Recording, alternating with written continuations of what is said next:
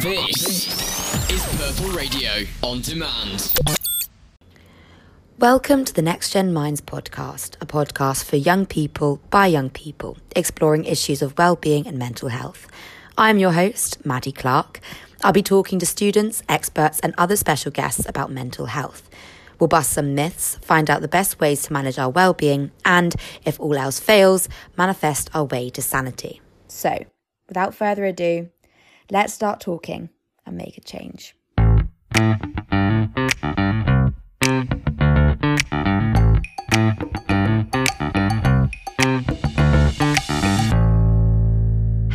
Welcome back to Next Gen Minds podcast. I'm your host, Maddie Clark, and today I'll be talking to Barry Grimes, the Communications Manager for Happier Lives Institute. Barry is a Durham alumni, having studied social sciences at Durham University. He went on to take roles in the NHS and organised EA Global and EAGX conferences at the Centre for Effective Altruism before joining Happier Lives in 2018. Today, I'll be talking to Barry about the Happier Lives Institute mission, how we can improve global well-being, and the Institute's most recent research. So thank you, Barry, for joining me today. Thanks for having me. I thought I'd just start off by asking you, what is the Happier Lives Institute and what's its mission? Yeah, sure. So Happier Lives Institute conducts research on how to measure and increase well-being. And in the past, people have used metrics like GDP or health metrics to try and work out how to help people as much as possible. But we use subjective well-being measures. So these are people's self-reports of their happiness and their life satisfaction. And we use that data to figure out what actually makes a difference to people's well-being in their own terms, and then what are the most cost-effective ways to increase their well-being as a result. I think it is such a great initiative. And what really interests me is the fact that you focus on subjective well-being and the most cost-effective way of achieving the highest subjective well-being. And it seems to me that HLI is contributing to effective altruism, how to do the most good in the world. And I was wondering why HLI specifically chose subjective well-being over other measures of altruistic good, like happiness or utility. Yeah, so we're part of the effective altruism community, and what people try to do in effective altruism is figure out how to do the most good. And I think ever since I've been involved in that community, I've been interested in the question, how do we define good? Because that's fundamental. How can you increase it if you don't really know what it is? And people have different conceptions of what good is. So there are charity evaluators like GiveWell, who try to find the most effective charities in the world, but they focus on metrics such as number of lives saved or how much income has increased. But if you only rely on those metrics, you can miss things. So for example, like mental health, if you treat someone for depression, the benefit isn't that their income goes up. The benefit is that they don't feel depressed anymore. I mean, there's lots of other benefits as well, but if you don't have a metric that's taking that into account, then you can end up neglecting big issues. And so this is why we decided to set up an organization focused specifically around happiness and well-being. Because if you do compare different interventions in this way, then it can reveal things that had previously been neglected.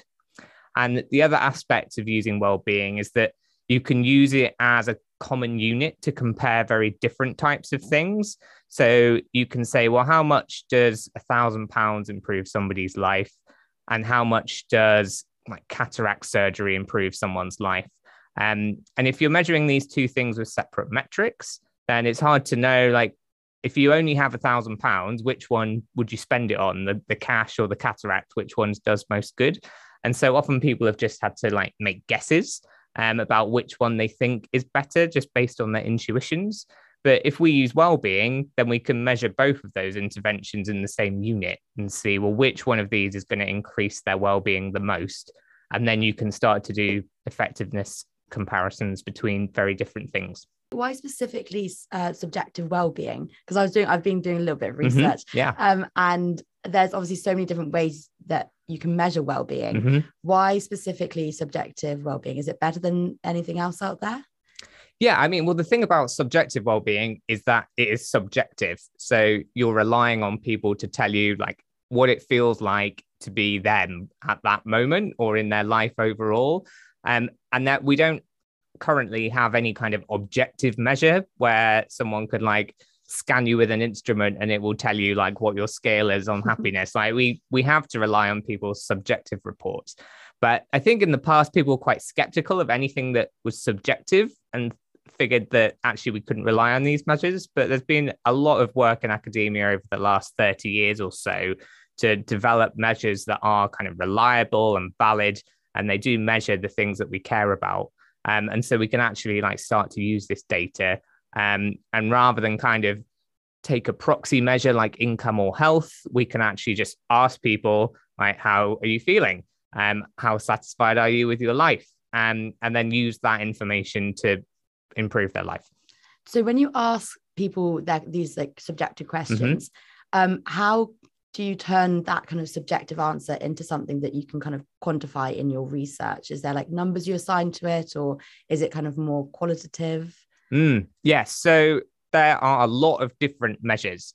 And this is one problem with the field being quite early. Lots of different studies and academics like use different measures or they invent new things. But broadly, I think the most common measure that people would use is the life satisfaction scale. So they do these global surveys of people across all the countries in the world for things like the World Happiness Report. And they'll ask people on a scale of 0 to 10, how satisfied are you with your life overall? And so we would call that an evaluative measure. So you're looking at everything in the round, like how would you rate your satisfaction with life? But there are this other set of measures, which we would call hedonic measures or affect. And you can have positive or negative effects. And these are more linked to kind of your feelings in the moment. So do I feel good right now? Do I feel sad? Do I just feel like neutral? And so those scales tend to be on a kind of a plus to a minus. So you could be like -5 or +5. But there's a lot of variation. There's also a lot of different measures related specifically to mental health and anxiety, which enable clinicians to kind of make diagnoses. But again, yeah, lots of variation. I think one of the most common mental health ones is called the PHQ-9.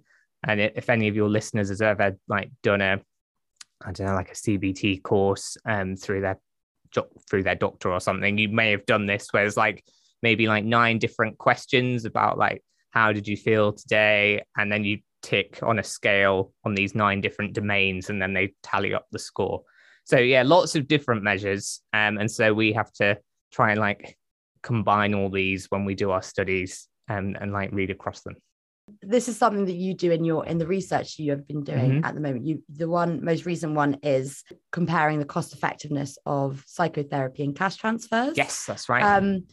So could you talk to me a bit more about that and how you've been using subjective well-being in that research? And firstly, let's start with a good question. Why did the Happier Lives Institute go into this research specifically? Why compare cash transfers and psychotherapy? It seems like completely 2 different interventions.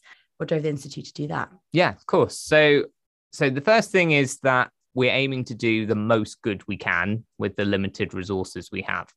And so charity evaluator like GiveWell have already done a lot of research into like highly effective charities. And the reason we pick cash transfers is because like GiveWell and also in the broader development sector, cash transfers are a very strongly evidence-based and effective intervention. And there's been lots of studies that show the effects of cash transfers on a range of different metrics, not just in terms of well-being, but in other positive benefits in people's lives. And so GiveWell use cash transfers as their baseline. So if they're going to recommend a charity, it needs to be at least 8 times as cost effective as cash transfers provided by a charity called Give Directly. And so the first thing we needed to do was establish our baseline, but in terms of subjective well-being. So we looked at all the studies that have ever been done on cash transfers that also asked people about their subjective well-being. And we did a systematic review and meta-analysis where you take all of the data from all of these studies and combine it and do various economic analytical things to it. Not my area, but we have very smart people who do these things. And so, yeah, we published a paper and it came out in Nature Human Behavior just a few months ago. And we found that cash transfers, they do have a small but a positive effect on people's well-being.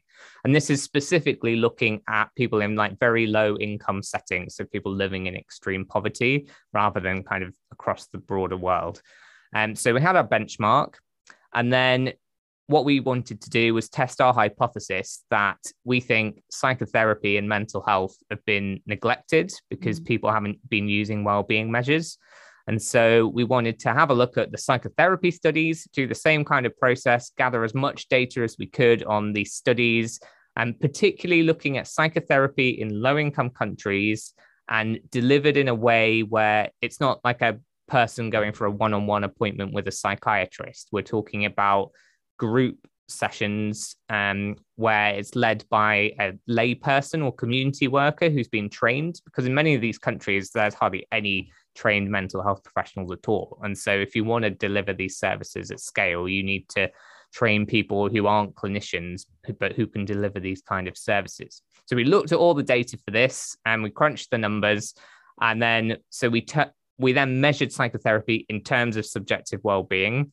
And we had the data on cash transfers in terms of subjective well-being. And then we just compared the two. And what we found is, so when you take those interventions like in the broadest sense, so all of the cash transfers and all of the psychotherapy studies we looked at, we found that psychotherapy is 9 times more cost effective than cash transfers, mostly because it's just much cheaper. So like cash transfers are generally about $1,000 to get the effect on the well-being, but you can do the group psychotherapy for much cheaper because you're delivering it in groups with community health workers. And it has a slightly larger effect than cash transfers as well, but predominantly a lot of it is coming from the fact it's a lot cheaper. And then we did this analysis for 2 specific charities. So we looked at Give Directly specifically, and then we looked at a charity called Strong Minds, which does group therapy in Uganda and Zambia. And in that case, we found that Strong Minds is 10 times more cost effective than Give Directly. Wow. And so what this means, if you're working on like the GiveWell principle, that they would fund things that are 8 times better than Give Directly, we think we found something that meets that bar. And so it could be one of the most effective ways to help people, not just if you're interested in mental health, just in general, if you want to improve people's lives, you're getting a lot of bang for your buck. It's crazy that difference, because I think in this last decade, we've really had a focus on mental health. I think it's crazy that actually it has such a bigger effect than something that such as income, that we kind of in general are taught from such a young age that higher income equals happier, which is not always the case. But why specifically did you look into low income countries and not maybe higher income, or maybe looking at both higher income and low income and comparing? What was the motivation for just low income? Yeah, I think predominantly it's because we're trying to do the most good we can. And so we're kind of ambivalent about where people are in the world. But we want to look at, well, where's the cheapest place where you could like have an effect? And so trying to do interventions like this in a rich country would be a lot more expensive and the cost effectiveness wouldn't be the same. But in terms of like the number of people you can reach and the effect that you can have, and also just the fact that like mental health in low income countries is completely neglected, then that seems the area where there would be most opportunity to have a big difference. But we do think there are opportunities in rich countries as well. It's like mental health affects people across all countries and all income levels. And so if it's well-being that you care about, there are potentially like policies that countries can implement that are going to increase the well-being of the population on average. And in the longer term, that's an area we want to look more at. So not just these specific kind of charity interventions where you're helping one person at a time. Are there things we can do at a much bigger scale where you're trying to kind of change the nature and culture of society in some way so that you can benefit a lot of people through some policy change?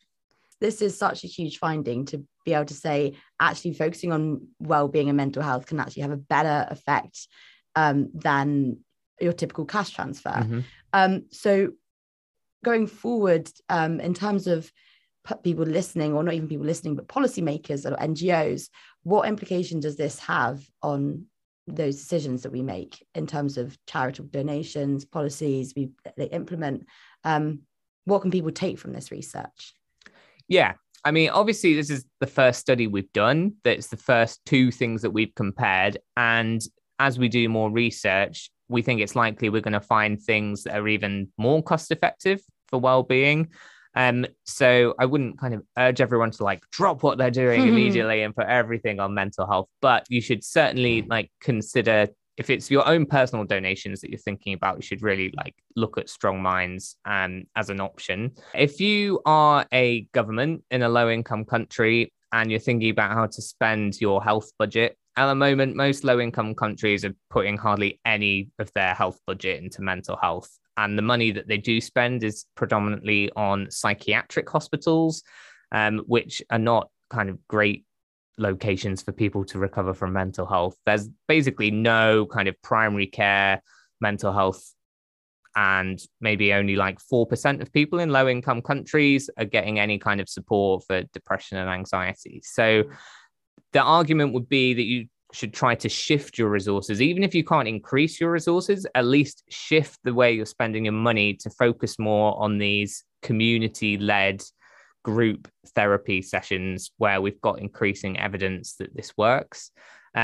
Trouble is, though, that there just hasn't been a lot of research done on psychotherapy in low-income countries. There's quite a bit in high-income countries now, but not so much in low-income countries. And so people are often nervous about funding things because they'll say, well, are these things cost effective? But you can only get data on interventions if somebody like funds some interventions that you can like test. And so it's a bit of a chicken and egg problem. So we need people to kind of invest in testing different programs, figure out what's going to work best. And so we can build the evidence base so that more people will be confident to put more of their resources because they'll have seen the benefits it's had elsewhere. Mm-hmm.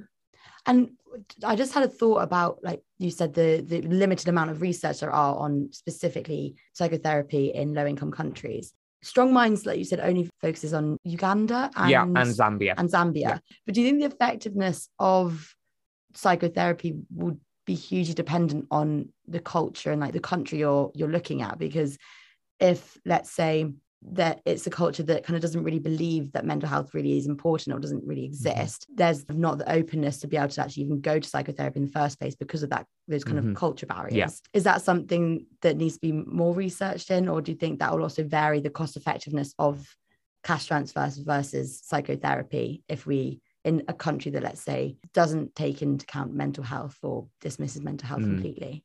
Yeah, I just think we don't have lots of data about how these models are going to work in different cultures and countries, and we'll only get that data by trying it. And I mean, across the whole field of development economics, people are doing randomized controlled trials to find things that work. And then if they find strong evidence, then they're trying to scale them up. And some things don't scale very well when you take them into a different setting, and other things do. So it's not always the case that like you find one thing that works and you're like, this is it, we're going to spread this around the world and it's the silver bullet to save everything. Like, it is context dependent. And so I think what's important is to have a strong like theory behind what is driving the benefit of this intervention. What is it specifically about it? And making sure you can like keep that core causal element, but then kind of translate the method to fit in the culture that you're going into. So, for example, one of my colleagues at HLI is based in Ecuador, and she's about to run a pilot project using the same model as Strong Minds, but in Ecuador, in a Latin American setting. So I'm really fascinated to see kind of how this plays out and like which things kind of work the same and which things are different. And I think this is exactly the kind of thing we want to be seeing, people trying to like take these models that have worked in one place and then test them to see if they do work in another place, and if so, scale them up. And is there an area of research that HLI is looking to go into? Because this is the first, like you said, first comparison that you've done. Is there future comparisons that you kind of want to delve a bit more into, or do you want to expand the research you've currently just done into, like you said, different countries? What's the vision for the next 5-10 years? Yeah, good question. So I think we're thinking now about what we can look at 3 different scales. So right now we're focused on what we would call micro interventions. So you're just delivering an intervention to a person on the ground, measuring the benefit per person. And there are other things that we can look at that's similar. So the next thing we want to look at is deworming charities. So this is one of the charities recommended by GiveWell, but they haven't looked at it in terms of subjective well-being. And so we want to do that analysis using our measures and see what comes out when we do that. And then there are other things that there are some studies that show promising effects for well-being in terms of cataract surgery and installing cement floors for people who live in homes that don't have any kind of flooring. And so that can like breed parasites and cause health problems. So there's some interesting data around that. And also we're particularly interested in digital mental health apps because this offers a way to like provide things like CBT to people through their phones without necessarily needing access to an in-person psychotherapist or even a community worker. So we want to have a look at that as well. So that's the micro intervention side. Then we want to look at kind of specific policy recommendations, particularly around kind of public health matters. So things like lead regulation. It's not really an issue in high income countries, but in low income countries, there's like lead in paint and in all kinds of other materials. And these have like detrimental impacts on the development of children and huge effects on the rest of their life. So we want to look at this in terms of well-being. And there's a coalition kind of building around the world now. GiveWell just gave some money to the Centre for Global Development to run a big project looking at lead poisoning and what can be done. And so we want to contribute to that in some way if we can. Similarly, like access to pain relief in low-income countries. So if you have a terminal condition in a high-income country, you're going to get morphine and pain relief so that like you're not going to suffer. But in low-income countries, they just don't have access to this at all. Even though like opiates are really quite cheap, there's a kind of political and cultural like concern around opiates and how they should be used, and lots of clinicians in low-income countries haven't been like trained in how to use them. And so a lot of people with these terminal conditions are just not getting any pain relief at all. So that's 2 kind of policy things we could look at. And then broadly, in the longer term, we want to think about, well, if you were a national government and you're putting together your manifesto, how would you construct a policy manifesto if your goal was well-being? And what would that look like for different types of countries? Do you think that there should be a shift towards a focus on well-being in policymaking? Because we learn about our economic goals, our inflation, political rights, health. Could that all fit under the umbrella of well-being? Or do you think well-being should be like a separate branch that also is included in key manifestos for politicians? I mean, I personally think well-being of the population should be the goal of governments. And there's also some data showing that looking at kind of well-being levels rather than voting intention is a better predictor of whether a party gets re-elected. So it makes political sense to focus on well-being just as well as, for me, it being like the right thing to focus on. And I think increasingly governments are starting to look at this. I mean, mostly high-income countries at the moment. I think the most famous example is New Zealand. So they published a well-being budget where they had some specific well-being goals for the population, and even things that kind of may not have been great for the economy overall. They made different choices because they were interested in well-being. And I think a lot of countries are looking at the New Zealand case study as like a pilot, really. So how does it go in New Zealand if they try and implement this approach? And if it goes well, then I think we'll see more countries doing it. And there's an organization called the Wellbeing Economy Governments Partnership, which is, I think it's 5 countries at the moment, which are collaborating with each other to try and work out how they might implement more well-being policy making in their own countries. And so that includes, I think it's New Zealand, Iceland, Scotland and Wales, and one other country, Finland. Finland is the other one. UK needs to catch. No, I mean, not in UK. England. Yeah. So England's a bit behind compared to like Scotland and Wales. They're very much interested in like well-being of population. England, not so much. Although, to the UK's credit, I think like 2009, David Cameron really pushed for like the measurement of happiness and well-being statistics. And I think people were a bit skeptical of this at the time and they like laughed at it a little bit. But we now have like over a decade of data on well-being in the UK, and we can learn a lot about what's influenced it. And then in like 2013, the OECD, which is kind of like a think tank for high income countries and gives them advice on like economic measurement, they did a big report. This is probably like the best report there is on measuring well-being, and they recommended to all their member countries that they should be measuring well-being alongside the other metrics that they already track. What benefits would, let's say I'm just taking a really cynical view, what benefits to a politician or to just a general economy will there be, like prioritizing well-being? What immediate like benefits do you think society as a whole will have?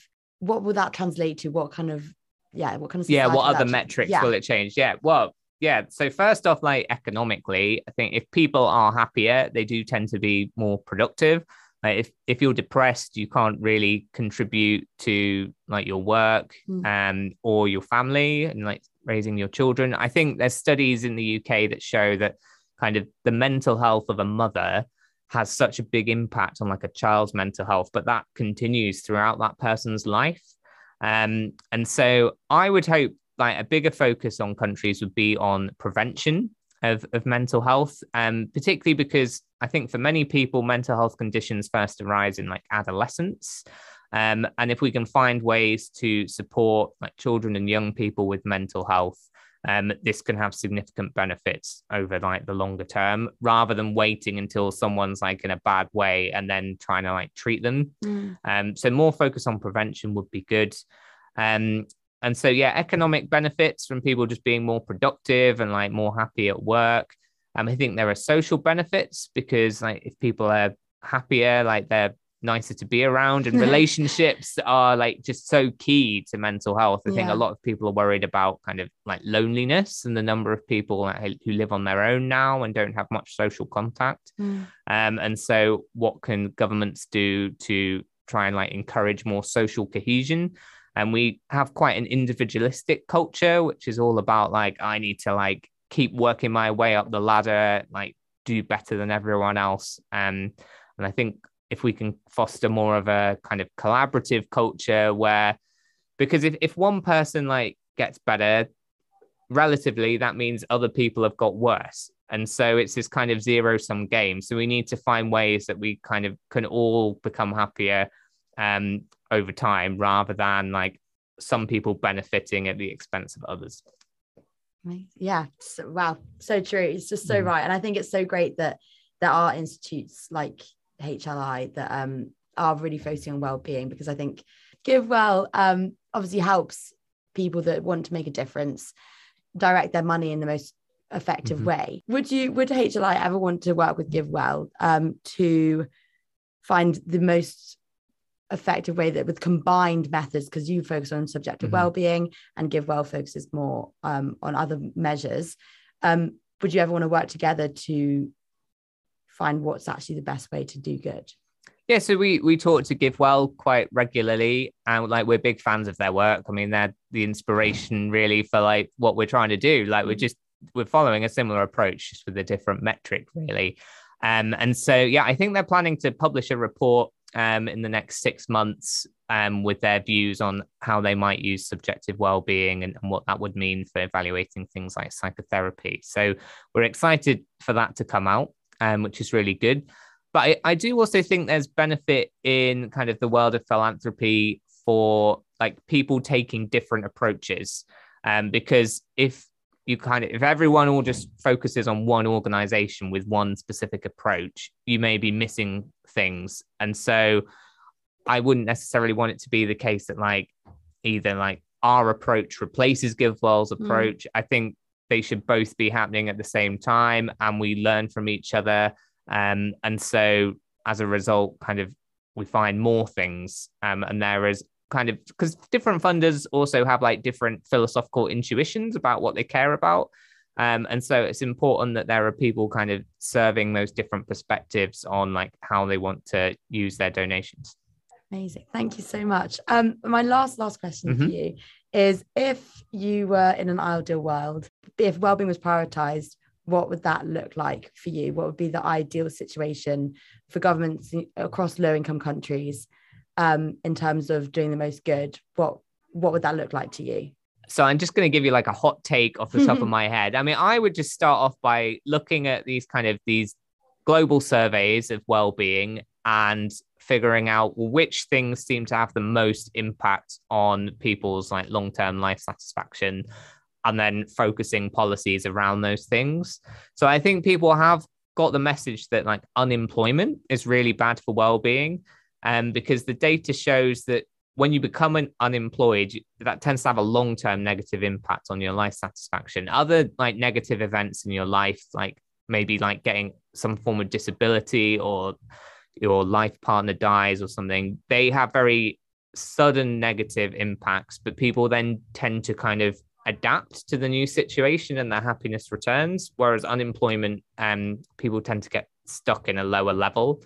So it would be those kinds of things that I would want people to focus on, like trying to avoid unemployment or get people back into some kind of like working environment, because it's not just the fact you lose your income when you're unemployed, it's you also lose this kind of your purpose in life, like the thing that you do, the way that you contribute. And so it has a number of different factors that influence people's life. So yeah, that's one that definitely springs to mind. And yes, something just more around like relationships and social cohesiveness. I just think people underestimate like how important that is for your well-being, to have people in your life that you feel you can rely on. And so how can you implement policies that kind of promote this more? It's a tricky question, but I think the more people who start thinking about these kind of things, the better. Oh, and of course, like the final one would be just like much more focus on spending on mental health services, particularly like at an earlier stage, rather than like waiting until people are like in a really bad way. Like often I hear cases of people like they say they've got depression, but then they get put on a waiting list, and it's not until it gets really bad that like that is the trigger that like, oh, okay, we're gonna like have a session with this person now. And so yeah, if we can try and get away from that kind of situation, that would be really good. Yeah, because the waiting list in the UK it's ridiculous. It's crazy. I've talked to people and it's like a year or two, and it's just insane that you can't get the same access. Let's say if I broke my arm, you can't like I go straight to the doctors. If I got mental illness, I can't. I have to wait a year before I even see anyone to even start looking at getting help. It's crazy. I mean, and if you look at a low income country, there's nothing. You're not even on a waiting list. There's nothing that you can wait for.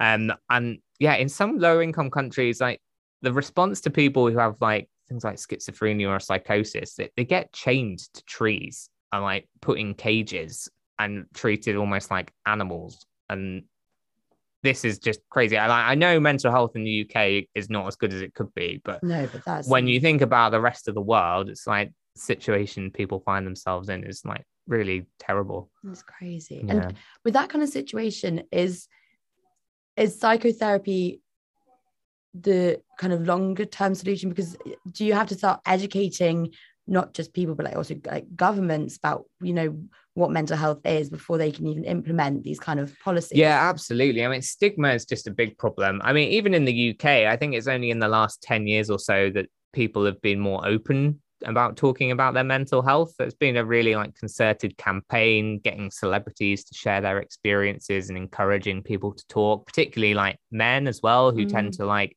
keep their emotions inside. And so, yeah, stigma has reduced quite a bit in the UK, even just in the last 10 years. But I mean, around the rest of the world, like stigma is very strong. So like people who are depressed like might be kind of in denial about it, and they don't want to tell anybody because it's a taboo, and they don't want to be kind of like shunned by the rest of society. So people don't seek help, even though they may be suffering inside. Similarly, like people who train to be like physicians in low-income countries don't tend to specialize in mental health because they just don't see it as a problem. And the decision makers and the people in government also like have stigma around mental health, and they might not think it's an issue or like not something to talk about. So they're not thinking that they want to put any resources towards that. Yes. Yeah, exactly. Barry, thank you so much for coming in today. My pleasure. It's been an absolute pleasure talking to you, and I've learned so much. This is a Next Gen Wellbeing podcast. Next Gen Wellbeing gives young people the platform, resources and support to contribute ideas, initiatives and campaigns that promote youth wellbeing and tackle deteriorating mental health amongst the next generation. Visit nextgenwellbeing.com to find out how we're fighting back against the youth mental health crisis. Purple Radio Podcasts. Thanks for downloading this Purple Radio podcast. For more great content and to listen live, head to purpleradio.co.uk.